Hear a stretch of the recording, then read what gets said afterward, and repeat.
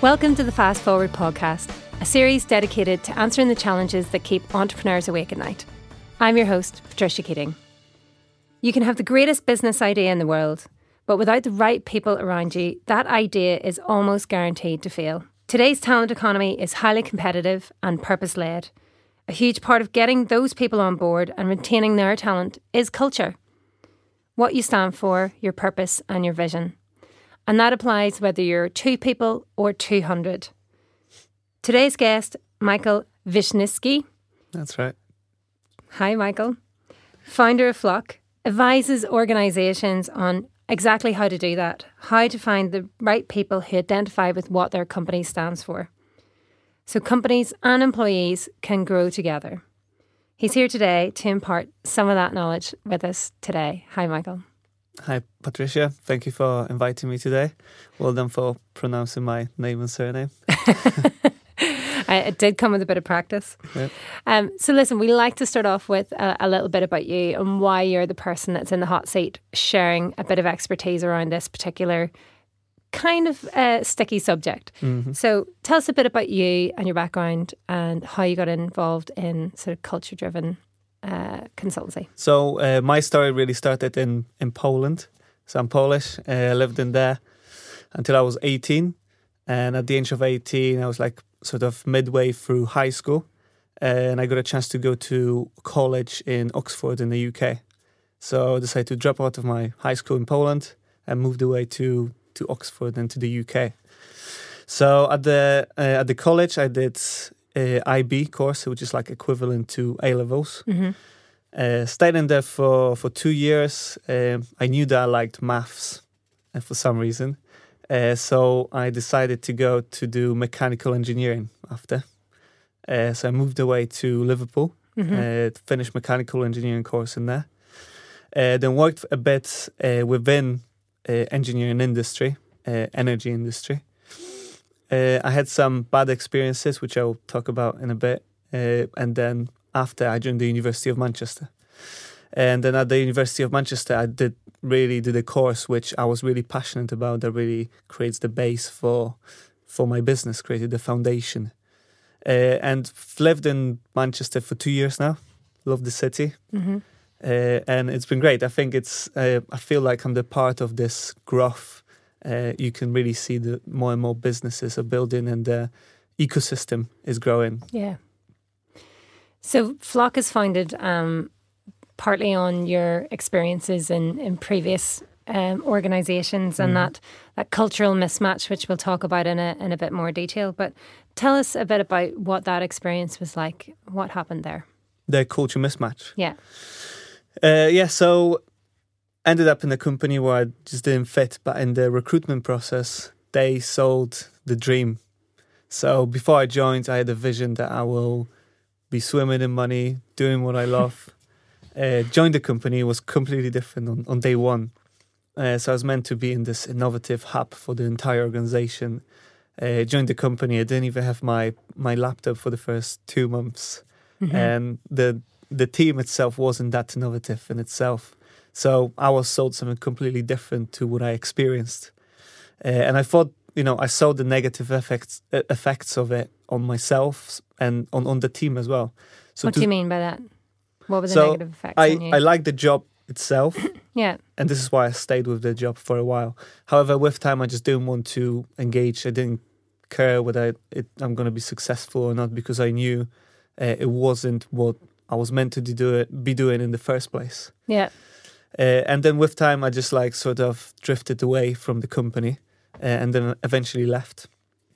Yeah. So it sounds like it had a company that was full of potential, but didn't kind of live up to that. Mm. So you've then made it your mission to help people find their calling in work. Yeah. And that's what you're doing through your own startup, Flock. Can you tell us a bit about that? Yeah, so after I left my previous company, I joined the University of Manchester and did the research really around organizational culture, on what it means, how can you measure it, and I spent 12 months just analyzing different ways of measuring culture. And then on the back of my research, I created a methodology that we use today at Flock, and created a business that really helps HR professionals to add more value, add more financial value to their organizations by leveraging more engaged company culture. I really see Flock as a Google Analytics, but for company culture. So it's a decision-making tool, data-driven decision-making tool. And the way we do it by helping companies to define what the company culture actually means, help them to track it over time. We can add a financial value to it, so it's a bit more relatable, rather than just saying, your teamwork is misaligned. We can say, this is how much money it's going to cost you for next year if you don't do anything about it. And then we propose an action plan on how you can improve it. So it's much more pragmatic tool than the traditional psychometric tests or other solutions. So you gather the data and make the recommendation from there. Yeah. So if I'm an entrepreneur that's listening to this podcast, and whether I've got one employee or I've got 10, I've got a culture around my company. Yeah. But I don't really know what that is. So how do I go about defining that as a business person? How do I go around defining that for myself, but also for the employees and future employees that are looking at me for future employment? Yeah, so I think it's really important to first define the why you do it. And for me, it took a long time as well. So during my course, I didn't really know what exactly I wanted to do. So I spent a lot of months just thinking, what do I want to do in life? And then how can I align it with my business? So I think if you are just a sole trader or a single entrepreneur, it's really important to, take some time out and think, what do I want to achieve in life? Because, the truth is, as the company develops, you will have some difficulties. It's not going to be easy. Yeah. And if you don't have this why aligned with what you do, then you'll probably just quit. So it's really important to align it from the start. And then as you grow, make sure that you work with people who understand your purpose and you have the set of core values that really guide everything you do. I've heard Lawrence Jones here speak many times about, the fact that most entrepreneurs don't go into business to make money. So I think that kind of, what the why, is not necessarily a commercial one. Is there a process that business leaders can go through to kind of identify that? Because I think we can understand it from a very top line point of view, but is there a process or technique or tools that they can employ even on a rudimental basis just to explore that with themselves? Well, so if the more experienced you are, the more you realize what your core values are and your vision. So if you're older, you sort of have an advantage to the younger entrepreneurs. Because really how we can assess it is through our past experience. So the first advice from me would be to go out and experience as many things as you can so you learn more about yourself. And I think that's the first step to really find out what you enjoy and why you enjoy it. And then that's really simple too, is just asking yourself a question, why, as many times as you can to really find out why have you done it in the past. But also, asking your friends and, the people that you work with, you might have a co-founder or your employees. I think a co-founder would be very important, wouldn't it, to make sure that that's aligned? Yeah, and I think, most of the time when two founders break up in the future, most of the time it's because of they values are misaligned. So it's really important to do it from the start. So if we can get to that point where we've defined our why, and then I guess from that our core values and our culture, our vision, all of those kind of stem out of that, right? If once we've got to that sort of ground sort of base, how do we then manage that as we scale the business? So as we start hiring people, whether it's on a slow pace or a fast pace, I think fast pace is much more challenging. How do we go about retaining that and making sure that everybody buys into it? Yes, I think the problem, especially when you grow fast, nobody wants to put any attention to culture because it's never the top priority. But on the other hand, often it's the reason why it's not as successful as it could be. So it's really important first to focus on alignment of the values and vision and purpose across the leadership team. Because the leaders need to lead what the company culture is. They need to show an example of what it is. And if there's a misunderstanding or leaders don't really know how their personal values relate to the company vision, then it will create silos within the company. So the first step would be to align the purpose and vision across the leaders, and then let them take a decision where they want to take the company to. However, it can be made in isolation. Once you've got employees, they're one of your key stakeholders, right? So you need to make sure that you allow your employees to support your decision making. If they are not a key stakeholder in your decision making, then you might end up with something that's completely different to what your employees desire, right? So it's really important to engage with your employees and build your company culture ground up as well as top down. How would companies go about doing that in terms of engaging those employees as stakeholders? What are some of the ways that they could do that? Once your company is bigger, it's much more difficult because you need to spend time with them individually. Yeah. But thankfully, you've got tools like Flock where you can aggregate all the results and basically collate it all together and make a better decision making using that. But also, you can run different events, workshops, engage with people on one-on-one interviews, and then just prepare a set of questions to ask them what they desire. What is the company culture like? Their perception is probably totally different to what your perception is, because on a daily basis you might interact with totally different stakeholders, and I see it with different companies as well. So it's very impactful and powerful once you find out that their perception might be totally different to yours. So would you be asking questions about how they see the company at sort of in that moment of time, but also what they would like to see? Yeah. And what resonates for them, and see if does that marry up? Yeah, so I would usually ask what's the company culture like, how committed they are, how engaged they are with the current setting, what would they like to improve, what's their desired company culture, how is it different to what leaders desire, and where would they like to start, what are the things that are currently inhibiting them from growing. Yeah. And then by the more people, the more data you collect, the more effective the decision is later on. So it's like 360 feedback on a company level. On company culture. So when you talk about leaders, and if we're thinking about that process of bringing new people on board, you can look for, if you already have an idea of your culture, you can start looking for those in sort of the future hires, whether that's senior leadership or further down across the business. To companies like UK Fast here use psychometric testing to be able to try and hire people based on a culture fit. But that's not necessarily open to everybody because there's a cost associated to that. What are some of the other ways that you can effectively do that without having to, put a lot of sort of capital behind it? Are there tips and tools that SMEs can deploy?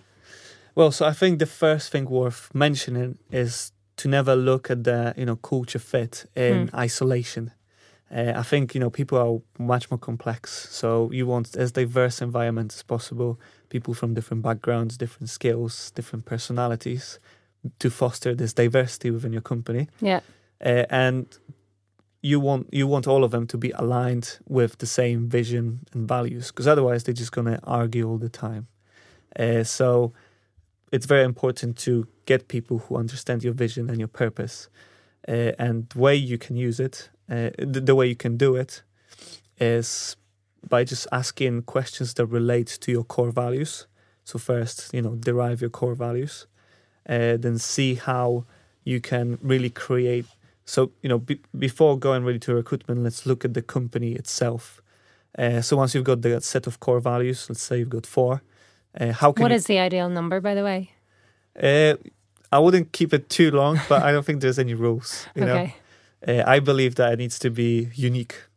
I also don't believe there's good and bad culture. I mean, there is maybe subjectively, but really it just needs to be unique and aligned really with your strategy and your people. Okay.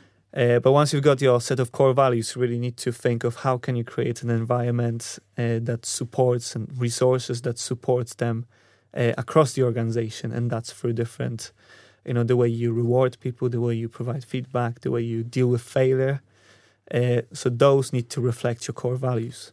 And then by being able to create them, and you create effectively behaviors across your company. And then by using those behaviors, you can recruit. So you can ask people about their behaviors and then see how it relates to your own company. And then obviously you can use Flock as well, which is definitely the best way. So how would you use Flock to recruit?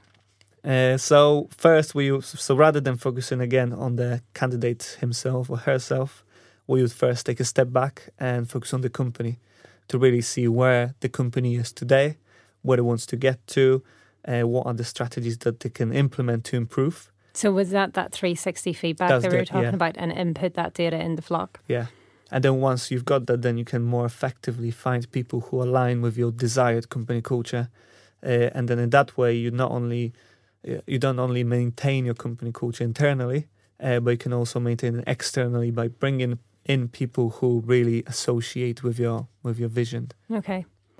And you mentioned there about behaviours. How do you explore that with candidates then? So once you've understood from the software, what types of values and behaviours you're looking for, how do you then tease that out of the candidates? Because you're not going to get it from their CV, right? Do you start stalking them on social media? Well, you can do. Because there's tools to do that, right? So I think what founders in the early stages often do is to ask, what animal are you? And I don't think that's an effective way of recruiting. I have no idea what animal I'd be. Kitten? I'm just thinking kittens. Yeah, so what does it mean to be a kitten? I don't know. A kitten fluffy. And if I'm a tiger, am I better or worse? Yeah. I don't know. So it creates very subjective way of recruiting. Mm-hmm. And then I think as a result, if you end up with a company full of tigers, it means maybe, it's the same kind of people within your company. Yeah, but are they all really tigers? Do you know what I mean? Like, what is that? I don't understand. But people do it, but I don't know what's the real impact of it. Yeah. You can't really compare an alligator or kitten and a dog, right? I don't recruit dog people. So are there more effective sort of revealing questions that they can ask? So I think the more you can relate it back to your company, to your own unique company, the better. Okay. And I think it's really important to take people into the outside world, So at Flock, we really use our assessment as a screen assessment. So before you invite your candidate into an interview, you can really see, what drives them and how it relates to your own drivers. However, once they are in the interview, I would, highly recommend a very relaxed atmosphere so they don't feel stressed, so they don't feel like they need to lie at the interview. Maybe, take them into a restaurant and then ask, much more informal questions so you really see the real them before you hire them. So we're getting an idea of sort of how valuable, or as you said, every company has a culture, not necessarily good, but it does have one. But positive and engaging cultures seem to have the most success. How do they go about boosting productivity? So first aspect of it, it's kind of intuitive. If people relate to what your company stands for, then they'll stay more engaged, they'll work harder, they'll be happier, they'll stay with you for longer. And that creates this win-win situation when employees are happy, employees go more productive workforce. Thankfully, there's a lot of research as well. There's, massive international studies that find that more engaged teams are like 21% more profitable. Happier employees are more productive. What else? They stay with you for longer. And if you just look at the portfolio of best companies to work for, they significantly outperform their competitors. So the reason why they become much more productive is because I think the key in having much more productive culture is not really this engagement stuff, but really what it is the alignment of culture and strategy. So let me give you an example. So for example, You've got a marketing agency, and their strategy, whenever they've got a new project, they come up with 10 or 20 new ideas. There's lots of brainstorming, very fast paced. People are empowered to take new decisions. And then that's the process of getting the right results. And then you get the new CEO who changes the company altogether, creates much more bureaucratic and process-driven approach. Then you can see that they will minimize the potential of people because this is not what they naturally driven by. Mm-hmm. And once you inhibit people from doing this, then, how I did in my own experience, you lose interest. And then as a result, you become less productive and you start looking for other things that really engage you and interest you. And I think that sits at the core of being more productive at work, just being able to relate yourself to what you do. So how do you know when you've got it right, or how you've got it right? Is there must be ways to kind of measure that, but I'm not quite sure what the KPIs would be around this. So yeah, so that's a really interesting point. So often when we talk about culture, nobody really thinks about finance or money. It still tends to be this fluffy concept, nice to have, but nobody can really. We'll do all this nice stuff and hopefully everybody will be happy, kind of thing. Yeah, so, you can measure it through engagement or how happy your employees are, but still that there's this missing link of how much money is it actually bringing to our business. And as a CEO or CFO, this is what's on your mind. This is what your priorities are.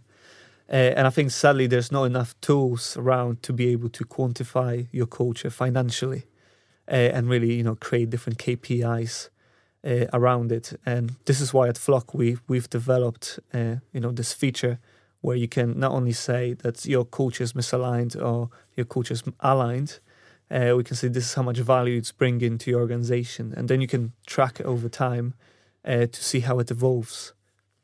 And what kind of things does that measure? So mostly it measures, based on how engaged your employees are, you can sort of anticipate how likely they are to leave your company. And then we can, take your internal KPIs, which is, time to hire, cost of training, and that all goes into this calculation. Yeah. But also, once they become more aligned, then they become more productive. So you can take that into account as well. But also once you've got, for example, a company culture that's totally different to what you desire, then that can help you to anticipate how likely you are to hit your own KPIs.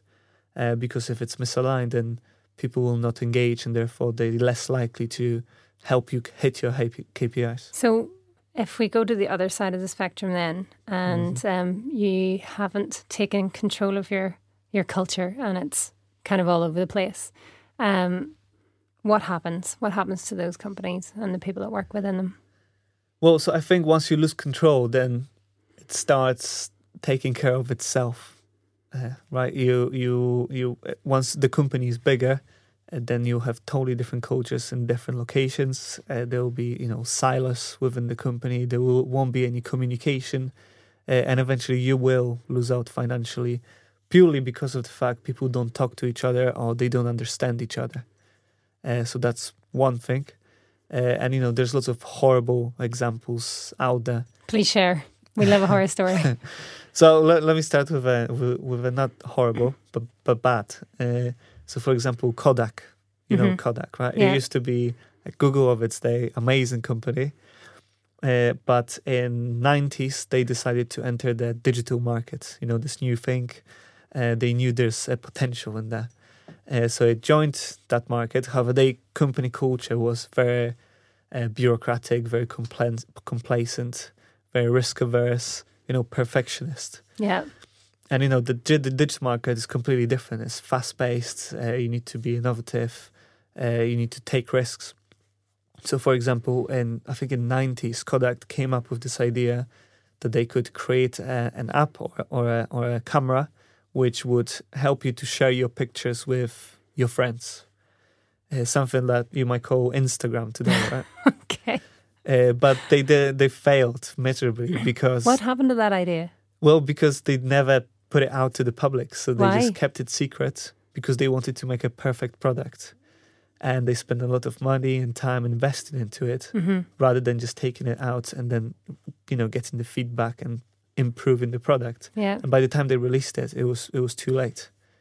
And over time with Kodak, they would have new CEOs, new leaders, and they would say this is the new strategy, and they always go towards this fast-paced environment. But none of them really looked back to see what is actually our company culture like, and how can we change it or leverage it to create a unique competitive advantage. Fascinating. I don't think I've ever heard the Kodak feel being brought back to culture, but really interesting. So what would be, your top tips for creating a positive culture, or making sure that your culture is aligned to the market that you're competing in? Well, buy a ping pong table. Why ping pong? Well, everyone likes ping pong table. Right? No, I'm joking, but this is often a perception of people that if we buy a ping pong table, it will fix all the problems. People will love it. Everyone will love coming to work. But if you buy a ping pong table and nobody uses it, then there's something wrong that's underneath it. So definitely don't look just at the outside. Look at the people. People create the culture. It's the way you empower people to take find decisions. out what they want. Yeah, find out what they want. And also, what I mentioned before, make sure that the leadership understands it and they can lead it. If you as a CEO don't believe in this culture stuff, then probably you wouldn't be successful in executing it. So that's number one. Then number two is define what it means for you specifically. Teamwork can mean many things for different companies. It might mean that team comes above everyone else, or maybe it means that you like to collaborate. So make sure that whatever you come up with is defined in a specific way to you, and then you can use it later on to build this great organization that you're on the track of building. The number three, I think I mentioned that as well, is to build it ground up. Make sure that you interact with your employees. Make sure you know what they want and treat them as a key stakeholder in your decision making. So they engage in the process, so they're part of it as well. So then you get everyone's buy-in quicker. And then once you set it, and make sure that the way you communicate it is diverse enough so everyone understands it. So for example, I might be driven by adding value to clients, but you, for example, might not care about clients. All you care about is being innovative. So how the core values can benefit you and me? It's very important to communication is extremely important, especially as you grow. And then the last one is make sure that you minimize uncertainty. Especially during uncertainty times, people tend to do stupid things, or things that don't align with what your core values are. What do you mean by that? So there's this study, neuroscience. I'm not a neuroscientist, but I've read a couple of interesting papers. But basically, uncertainty is the worst feeling that you can have. It's even worse than fear itself. So the anticipation of bad results really makes you assume the worst. So whenever you're going through change or going through growth, make sure that you use culture as your way moving forward. This is what's going to stay constant in our process of change, and then everyone can sort of relate back to it. And yeah, that's number 5. I think there's some really, really helpful tips there for anybody that's kind of grappling with this, and of course, Flock's there for them as a data tool as well. We hope that's answered some of your questions for you if you're working through that kind of vision and purpose and values piece for your business. We love to hear your feedback. So please pop onto iTunes or SoundCloud and leave your comments and reviews there. And if you have any other questions around culture that Michael would be very happy to ask, we'll share those with him. But for now, we hope that gives you a better night's sleep. Thank you. Thank you.